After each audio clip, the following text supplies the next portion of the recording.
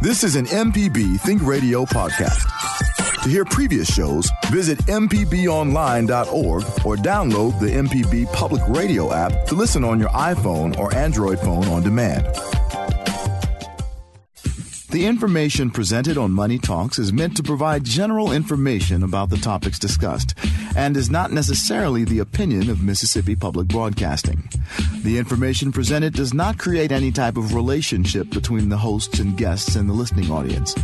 Please consult a financial advisor or any other qualified professional for guidance about your personal finance questions. You're listening to Money Talks on MPB Think Radio. To call the show, dial 1-877-MPB-RING. That's 877-672-7464. Or email money@mpbonline.org. This is MPB Think Radio.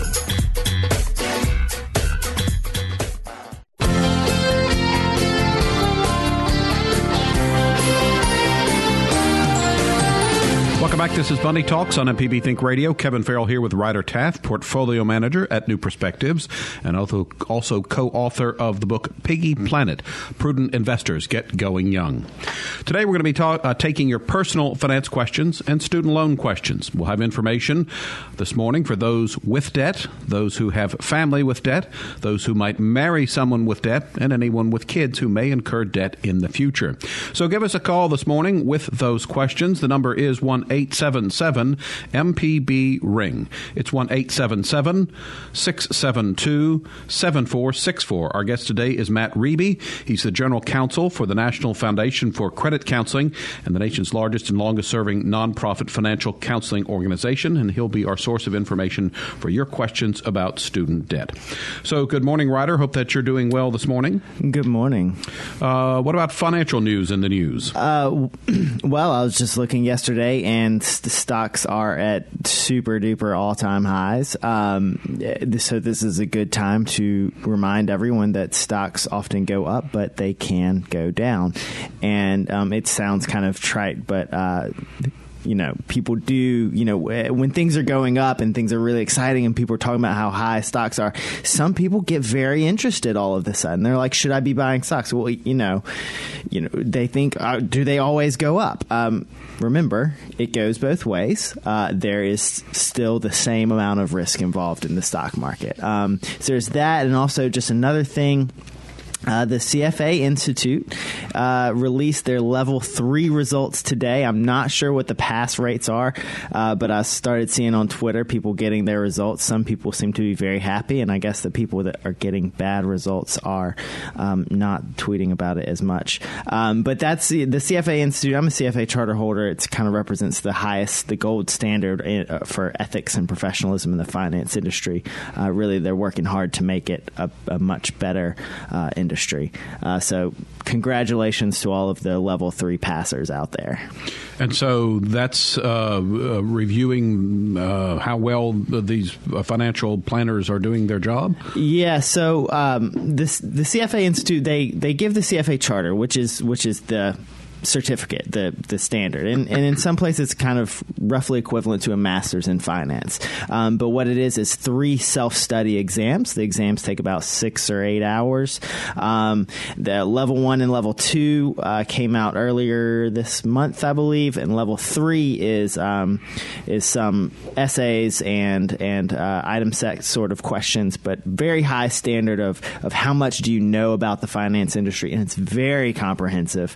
I use it, as a financial advisor. It's good for me to have that deep knowledge of what's going on behind the scenes. But even beyond that, there is a lot of stuff on that test that I do not use every day. But still having those skills and that high level is great. So if someone is looking for a financial advisor, could they go somewhere to find out who has attained this level of certification? Yes, actually. The CFA Institute, they make it they have it possible for you to search charter holders. You can narrow it down by state or maybe city. You can maybe do it, within a certain mileage range of you. And that's CFAinstitute.org. And also there's just a lot of good public-facing information about the charter there. Keep in mind that charter holders can be a wide range of people in finance. Personal investment advisors are only, one facet of it, but there's people at all levels of finance with that sort of certification. All right. Today, our main focus is your student loan questions, but Ryder is here always ready to help you with your general personal finance questions as well. We've got some open phone lines, so give us a call if you have a question. The number is 1-877-MPB-RING. It's 1-877-672-7464, or you can send an email, money@mpbonline.org. We welcome now into the program our guest, Matt Reeby. He's from the National Foundation for Credit Counseling. Matt, thanks for joining us on the air this morning.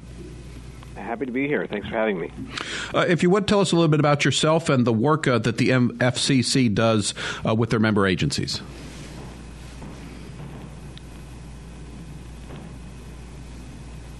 National Foundation for Credit Counseling. We are a nationwide network of nonprofit financial counseling agencies that stand ready to help individual consumers with credit card debt, student loans, qualifying for a mortgage, staying in your home, bankruptcy help, small business owner advice, and any manner of individual financial counseling topics to help folks manage their personal finances. And again, we're obviously going to be focusing on student loans this morning, but if someone is interested, is there a website that they could go to, and at that website, could they try to find a credit counselor in their area? Yeah, absolutely. It's nfcc.org, nfcc.org. And there you can connect with a counselor in your area or one that's ready to speak with you over the phone immediately. We have 800 numbers and locators to connect you with a counselor. And also, if I remember correctly, there are also maybe programs that are kind of just general information. It's not just people that might be having trouble with credit or student loans, but don't you also have some sort of kind of a general educational programs just for just the average Joe to better learn about finances? Oh, absolutely. There's a wealth of information on our website. Our communications team does a great job in keeping that content fresh and making sure that there's just a ton of resources. And in addition, our member agencies often will hold financial education seminars in public libraries or in other public spaces in communities all over the country. All right. So as we talk about student loans, I think folks hear about it a lot in the news. If you could give us an idea of across the country the size and scope of student loan activity.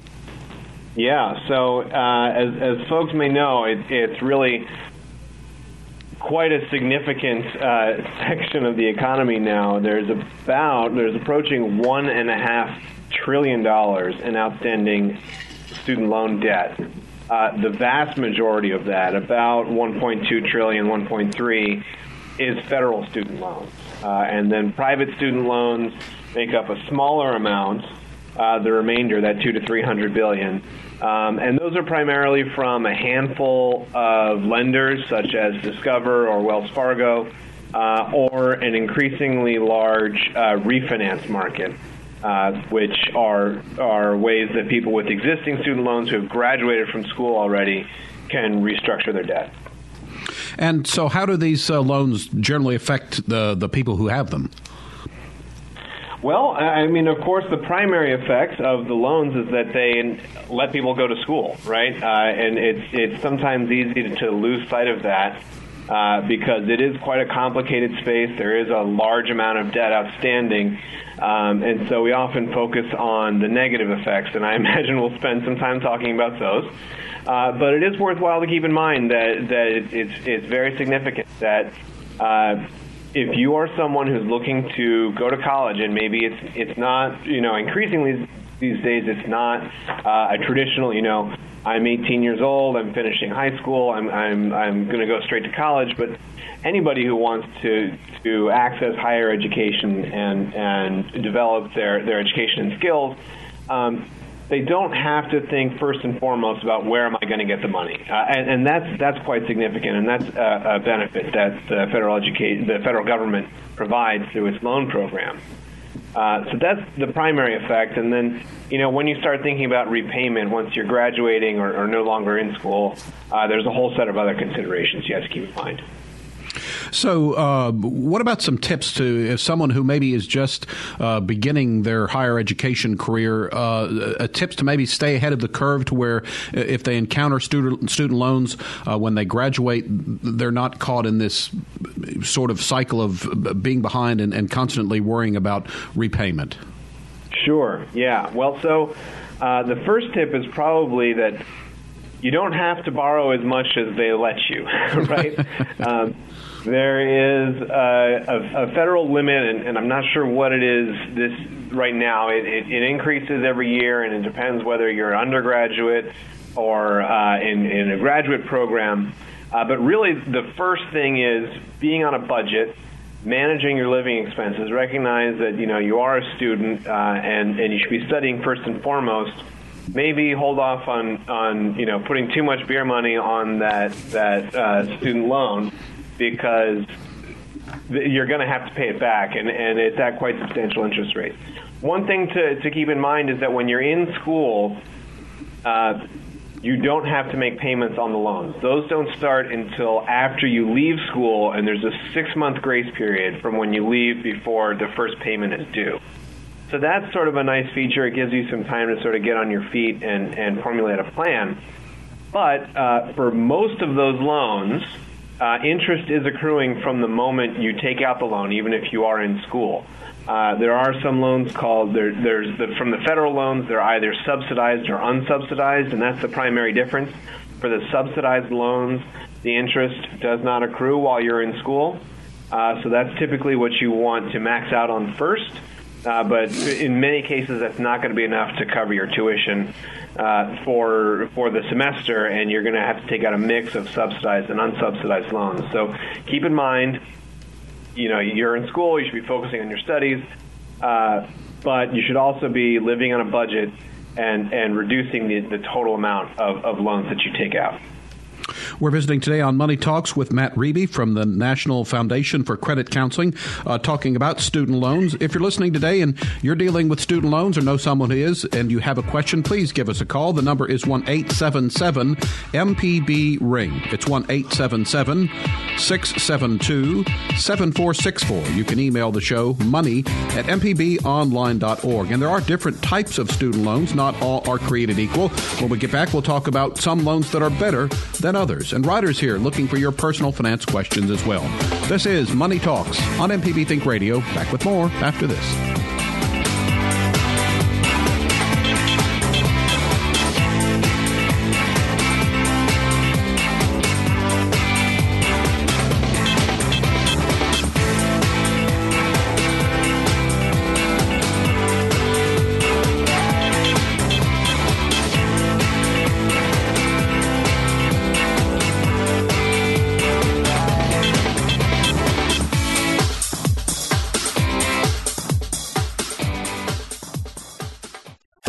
This is an MPB Think Radio podcast.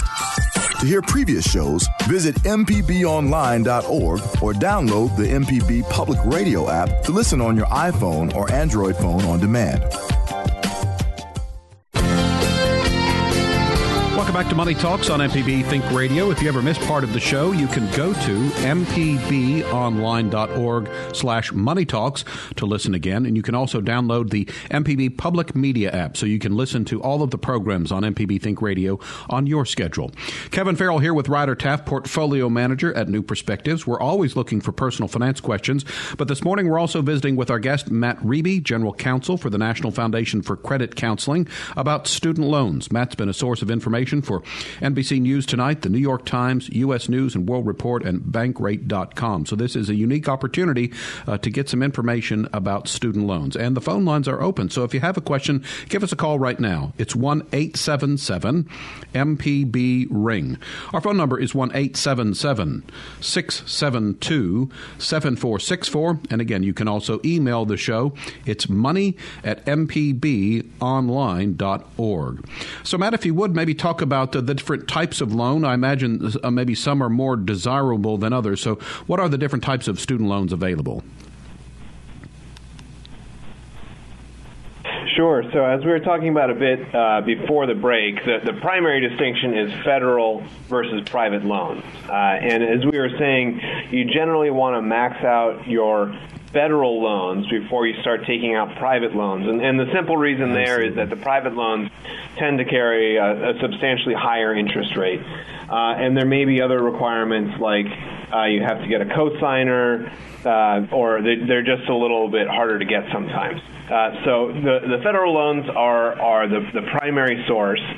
And there you've got subsidized and unsubsidized loans. And the subsidized loans, as we were saying, are ones where you don't pay the interest while you're in school, and unsubsidized loans, the interest does accrue while you're in school. Now, in both cases, you don't have to actually start paying that until you enter repayment, which is after your grace period ends when you leave school.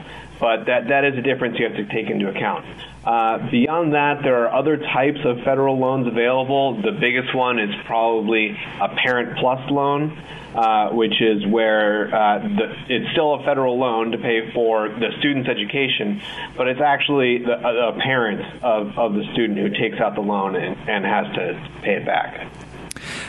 Could you talk a little about, especially within the federal loans, because again, you're absolutely right. Federal loans generally have the best kind of repayment terms, which is why they're very favorable.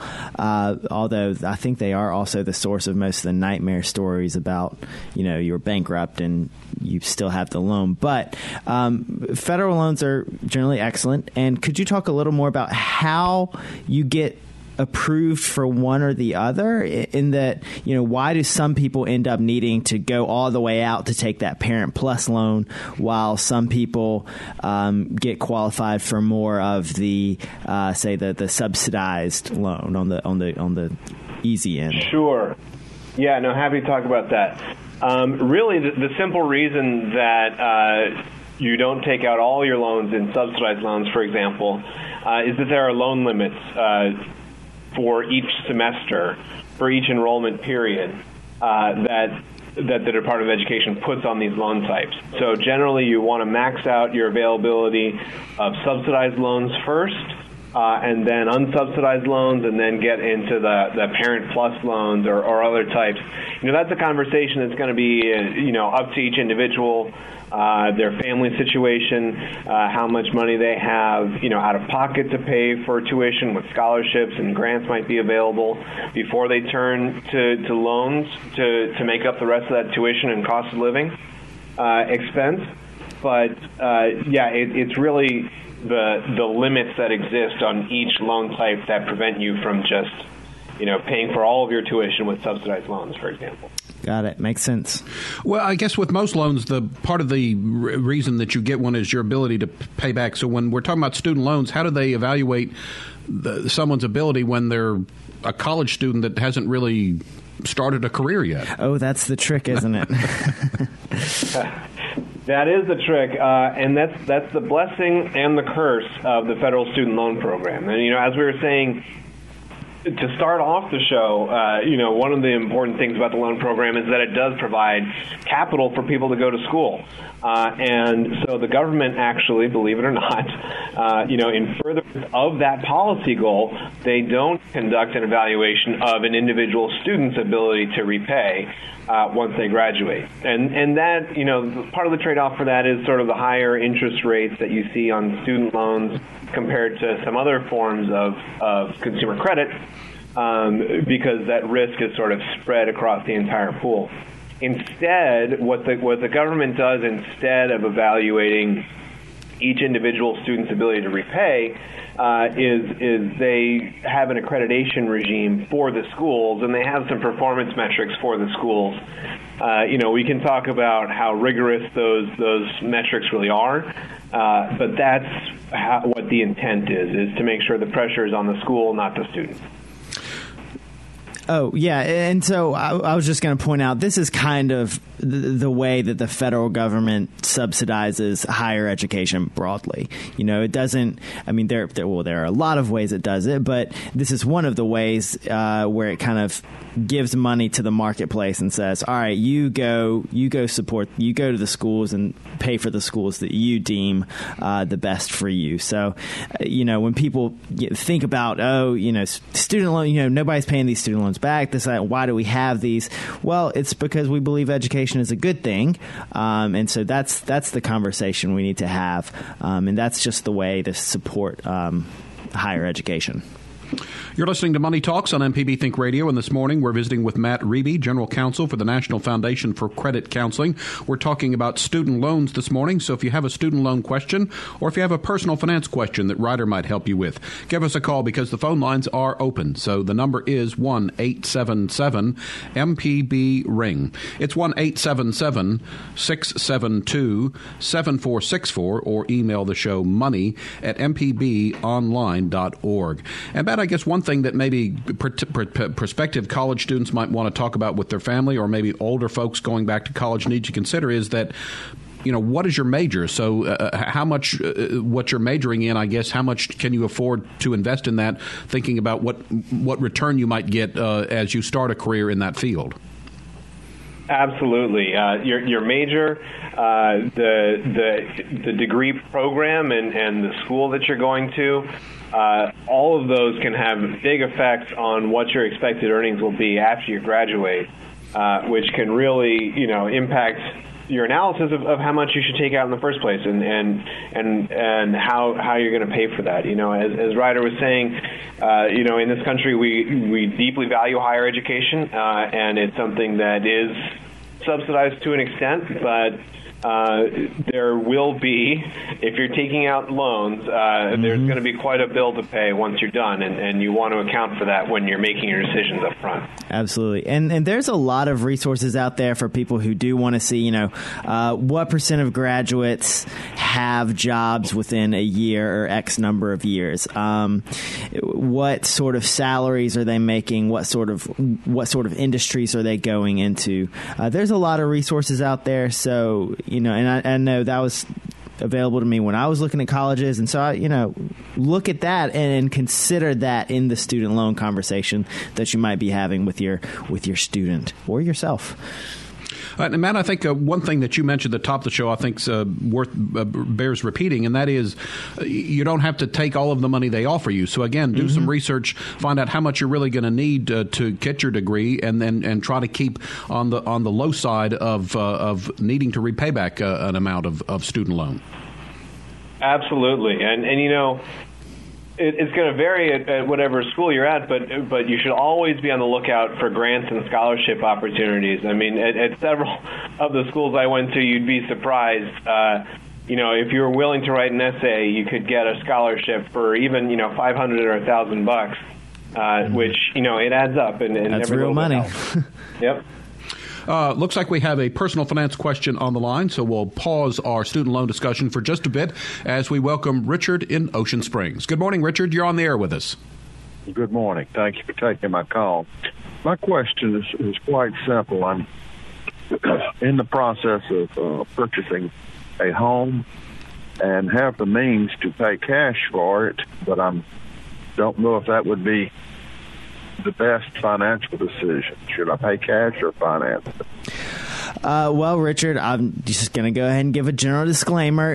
Without knowing everything about your financial situation, I can't say what is going to be absolutely best. But here's the kind of framework I use to think about it. Generally speaking, if you're not in a rush to close on this, finance it. Interest rates are still very low.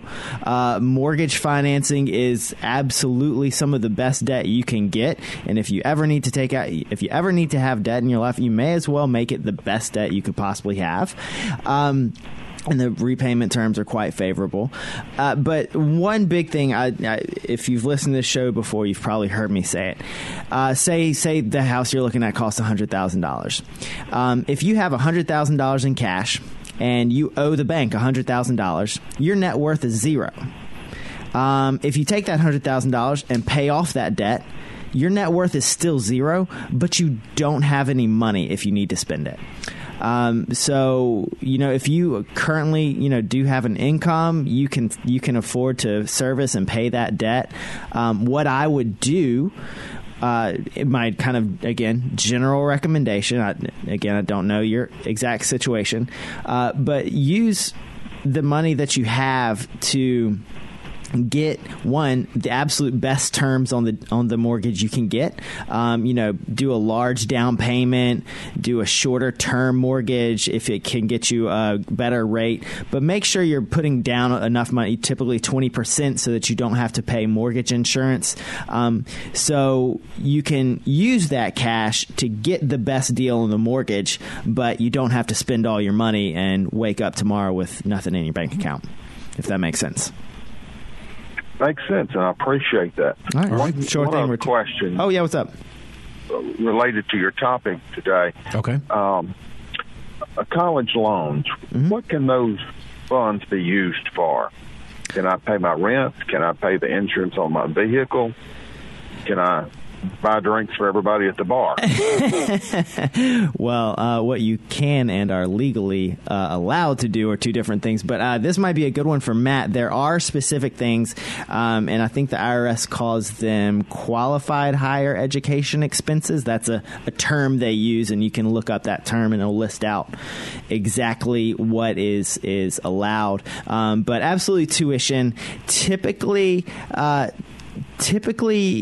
you can pay room and board, and you can use it for rent, off-campus rent, as long as you're not paying substantially more than what room and board would be on campus.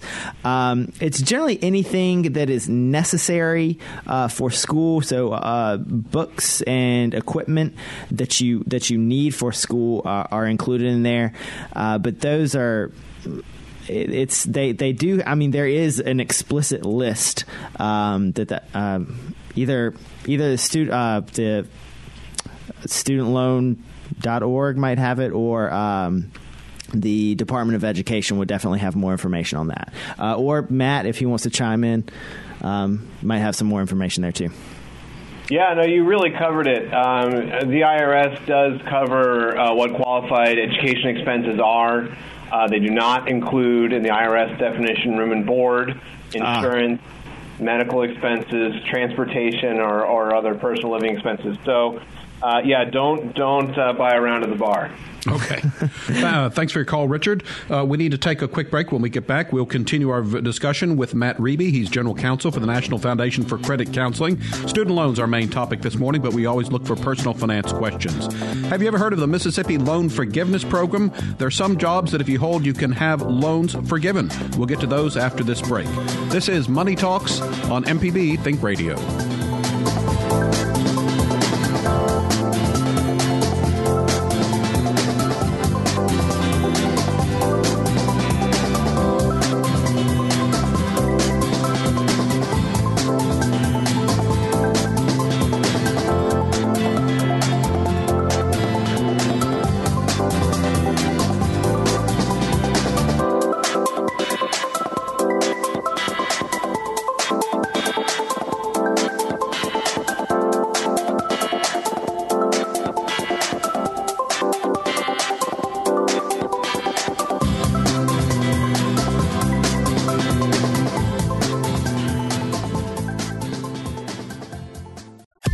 This is an MPB Think Radio podcast.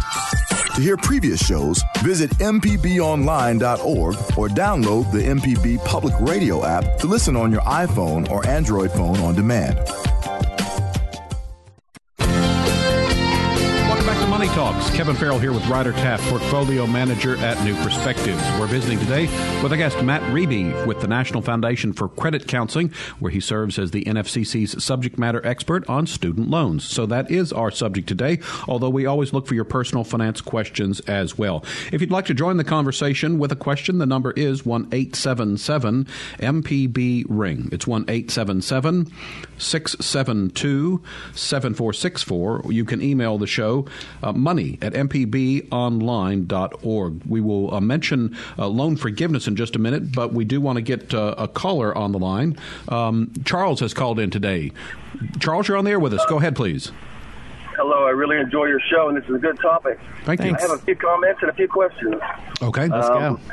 I know that you're probably going to cover the loan forgiveness here in a minute, but I've been told that if you get a loan forgive, if you go back to work within 3 years, if you're on disability, then you owe that money again. And I know you'll probably cover that in a moment, but interesting. I'd like to see how many people.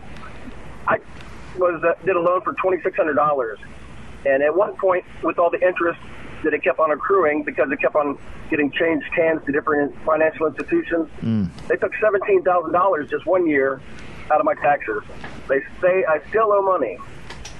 I've tried to find those old records, but they said after 10 years they weren't required to keep them anymore. So how much money do people end up paying back over the deficit of the $1 trillion or something that you were saying? You know, I know that people pay back way more than they borrow, or at least they get a guaranteed or taken out of their taxes. Yeah, that sounds like a pretty extreme example. Did you say you started out with $2,600 and ended up paying $17,000? They took $17,000 alone in 1 year.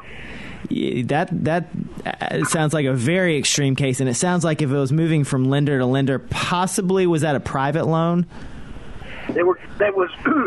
Part of it was guaranteed. I went to DeVry Institute, and part of it was guaranteed, and part of it was Pell Grant. So by the time it was all over, I think I paid $32,000. They're still trying to get me for about $7,500, but I know that every time they move it to another lender, they charge another 25%. Yeah, they just shuffling it. That's a pretty wild situation, and maybe not exactly Matt's area, but that sounds like an area where a credit counselor or an attorney may be useful, because that sounds like a pretty extreme example of maybe a private loan. Maybe they're charging just exorbitant rates. Maybe they're charging some sort of fees in there.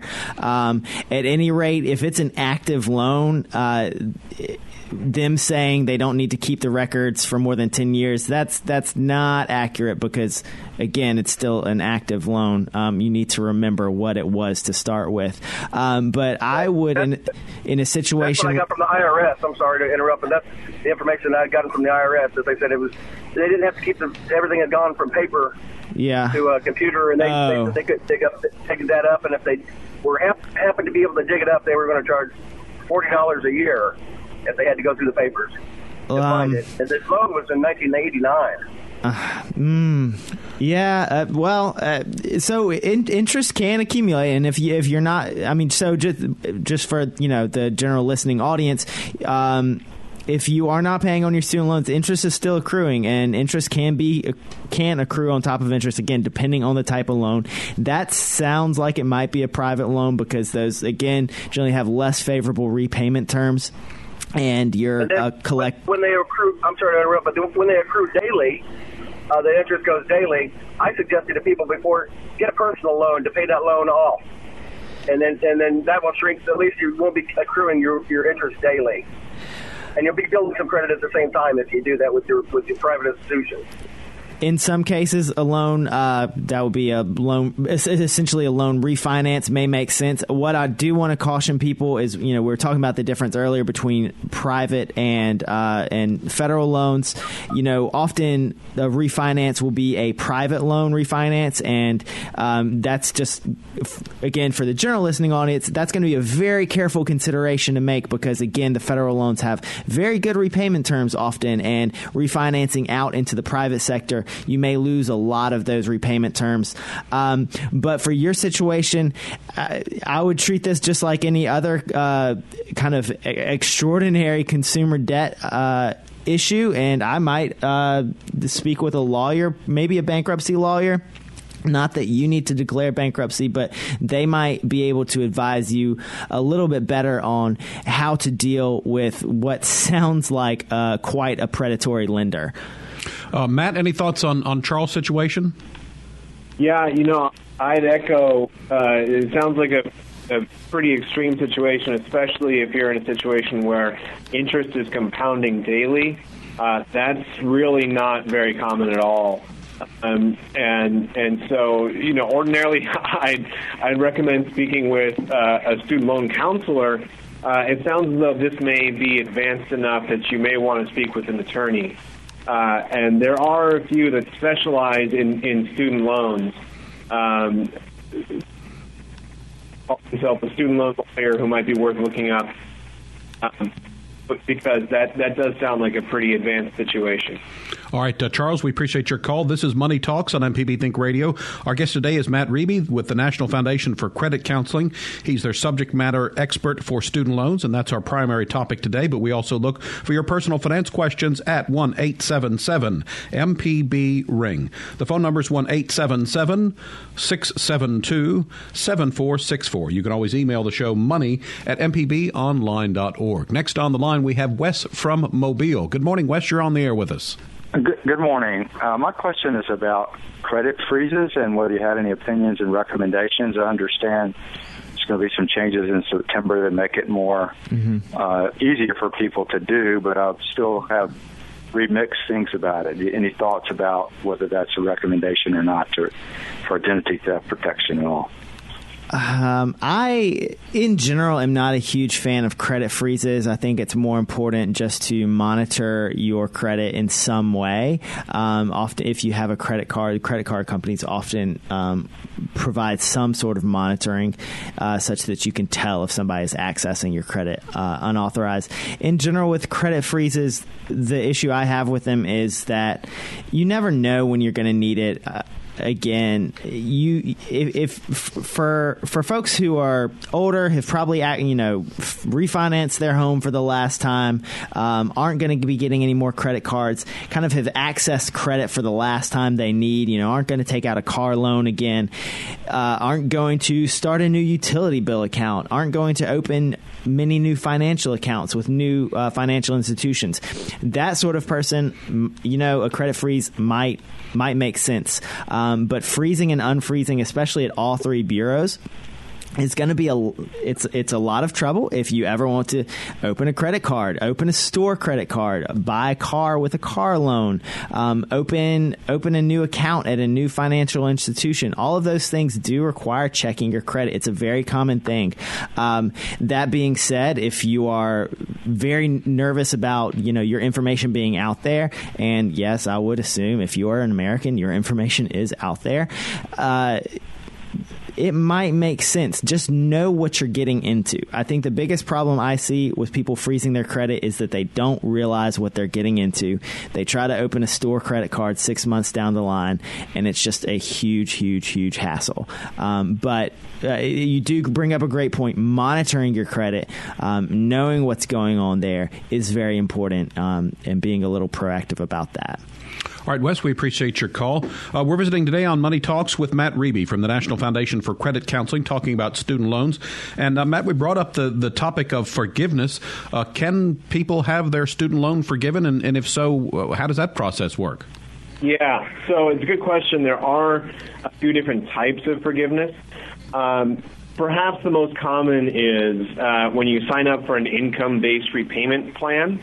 If you make a number of qualifying consecutive, it's important to note, consecutive qualifying payments, you can eventually have your loans forgiven. Now, it's not such a simple determination, because the way those income-based plans work is you make a lower payment that is a function of your income, right? Yep. And there's a complicated analysis that they go through, but it's generally about 15% of your income after basic cost of living. And you can either pay that just as a steady amount, or you can go through what's called a graduated repayment plan, where you pay less now and more in the future. What I always caution people about with those plans is that they're constantly recalculating your payment based off of your income. So if you're someone who's just outside of college and you're just starting your career and you have a relatively low income, it can seem pretty attractive to make a low monthly payment.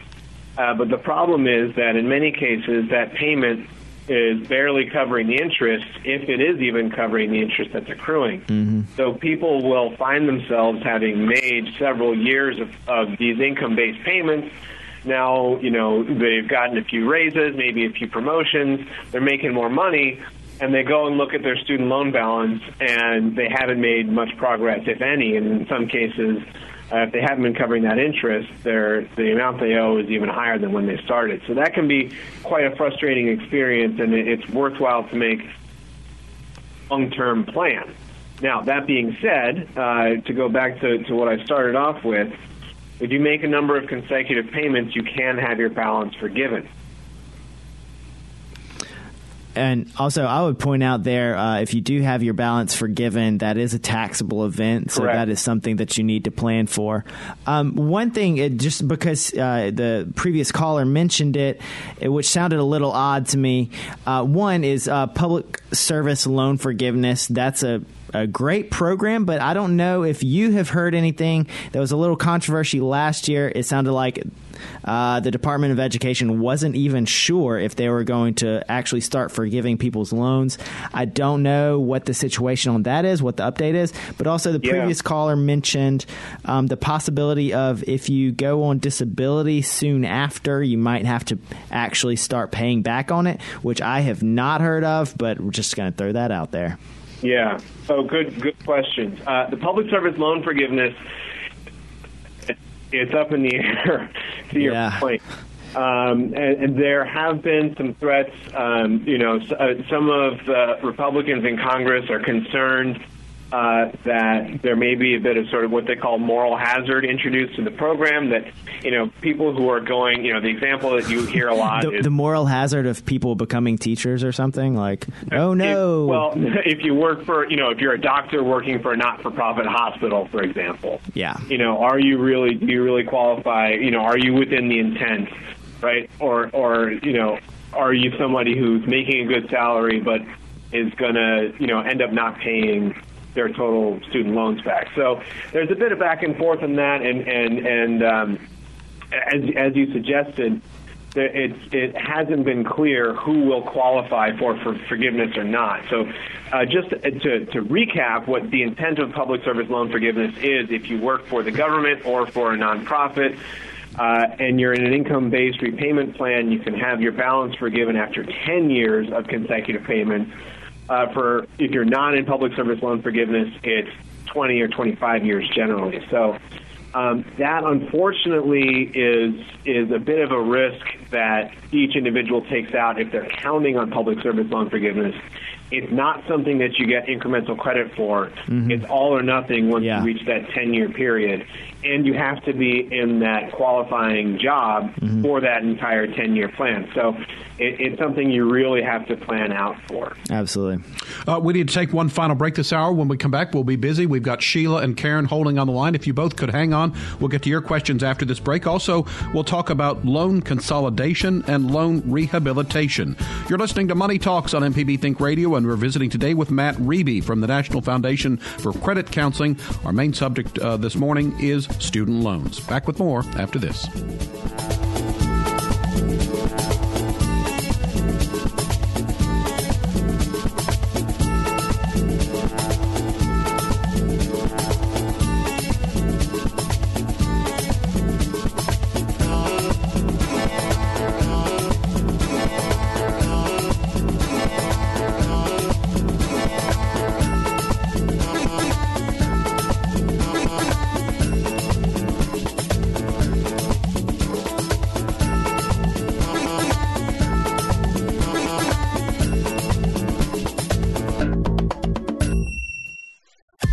This is an MPB Think Radio podcast. To hear previous shows, visit mpbonline.org or download the MPB Public Radio app to listen on your iPhone or Android phone on demand. Back to Money Talks on MPB Think Radio. Kevin Farrell here with Ryder Taft, Portfolio Manager at New Perspectives. We've been talking about student loans with our guest today. He's Matt Reeby from the National Foundation for Credit Counseling. A couple of minutes left in the show and a couple of calls to get to, so we'll jump right back on the phone lines. We begin again. Sheila's called in from Brookhaven. Sheila, you're on the air with us, so go ahead, please. Yes, I was concerned about this. forgiveness part for the number of years that they tell you have to have the loan, which I have had it for about 25 years. I've been dealing with this loan.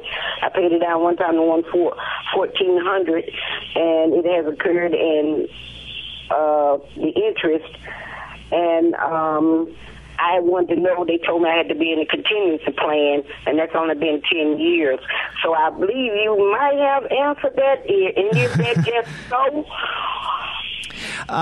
So one thing with the forgiveness programs, the Public Service Loan Forgiveness Program is fairly new in that the people who were first eligible for forgiveness have really only just started coming up on their 10 years very recently, in the past few months, in the past year at the most. With the general, you get forgiven after 20 or 25 years. Yeah. Some of those are, and that is simply incorporated into the repayment, into some repayment terms now. However, a lot of those are fairly new still. I think some of the older ones were income-based repayment, but I don't know that they incorporated the same forgiveness policies that the new ones do, which are typically payee and repayee. Most people are going to be eligible for. So, like Matt mentioned earlier, an important thing is that, one, you actually make you are in that repayment program, and you are on track for that forgiveness, and you have to be in that payment program and on track every single month, and you have to not miss payments, not have late payment. I mean, they're very strict about this. It's a very generous benefit, but they are in return very strict about that. So it could be that just being 10 years before I could even get a chance to get forgiveness? That's correct. And more importantly, at the beginning of that 10 years, you have to make sure that you are in the correct repayment program and that you are actually eligible for it, and that you make sure you follow whatever rules that they provide you, which includes recertifying your income every year. Every year you have to, send in a copy of your tax return and say, this is my income. They'll recalculate what your payment is. They'll say this is your payment, and you have to continue to make that payment. So it's not simply that you've had the loan for a long time. It's that you've been in a very specific program, and that would be something you need to speak with your servicer about, that make sure you've been in that program for that long. All right, Sheila, we appreciate your call. Let's get one final call in. Karen's in Picayune. Good morning, Karen. Go ahead, please. Good morning. I got student loans in the late 80s, early 2000s. Mm-hmm. Late 80s, early 90s. Approximately $24,000 in student loans. Mm-hmm. I probably didn't start trying to pay on them until mid-2000s. I had them all. They were like guaranteed student loans and Perkins loans. I had them consolidated through the William D. Ford Foundation with direct payment from my checking account, so I had 4.25% interest, and at some point I became injured, and I didn't realize right away, but I was disabled, and eventually was qualified as disabled, and for 10 years I was not working, and of course I quit paying on the loans. I finally, after 3 attempts and several years, got approved to have my student loans forgiven because I was disabled. In the years that followed, I worked really hard to get out of my disability and went to work for the government. You have to make less than a certain amount of money for 3 years after your student loans have been forgiven for them to be permanently forgiven. Okay. Okay, so that's what he was referring to. My income went over the mark. So they've now reinstated my student loans with $10,000 additional interest. And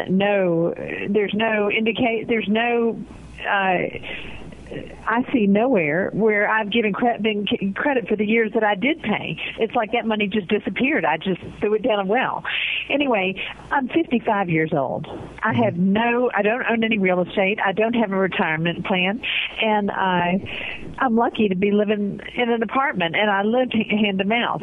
But I'm trying really hard to live conservatively and save and start a retirement plan. Well, now that the student loans have been reinstated, there's no chance of me ever having a retirement plan because all that money that I was putting in a retirement plan is now going to go to the student loans. I can and do plan to try and qualify for the public service loan forgiveness loan deal, and but I'm angry, and I don't think it's fair. And I went 10 years without working, and now I've got just crumbs, and I have to give them to the government. And what I want to know is, first of all, is this a case where I should get an attorney? And if so, Karen, we need to hold you there. We're really pressed for time. Let's give Matt Reby just a quick chance to respond. Matt, just about 30 seconds. Thank you for that call, though, Karen. A quick thumbnail answer for Karen. Yeah, Karen, I certainly sympathize. It sounds like quite a frustrating situation. The standard that the government has in place is total and permanent disability, which is, I think, why you're now facing the reinstatement of the loan since you've gone back to work. Obviously, understand why you did that. I suggest if you'd like to speak with an expert about your personal situation, go to www.studentloanhelp.org. That's where you can connect with one of our nonprofit counselors who are trained and certified to help you work through this exact type of situation. All right, that's going to wrap us up today. Matt Reby, thank you so much. A lot of great information. Money Talks is a production of MPB Think Radio, funded by generous financial support from you, our listeners. Our producer is Liz Gill, and our call screener today was Java Chapman. So for Ryder Taff and Matt Reby, I'm Kevin Farrell. Stay tuned. Up next at 10, it's In Legal Terms, and we'll be back next Tuesday at 9 for another Money Talks, heard only on MPB Think Radio.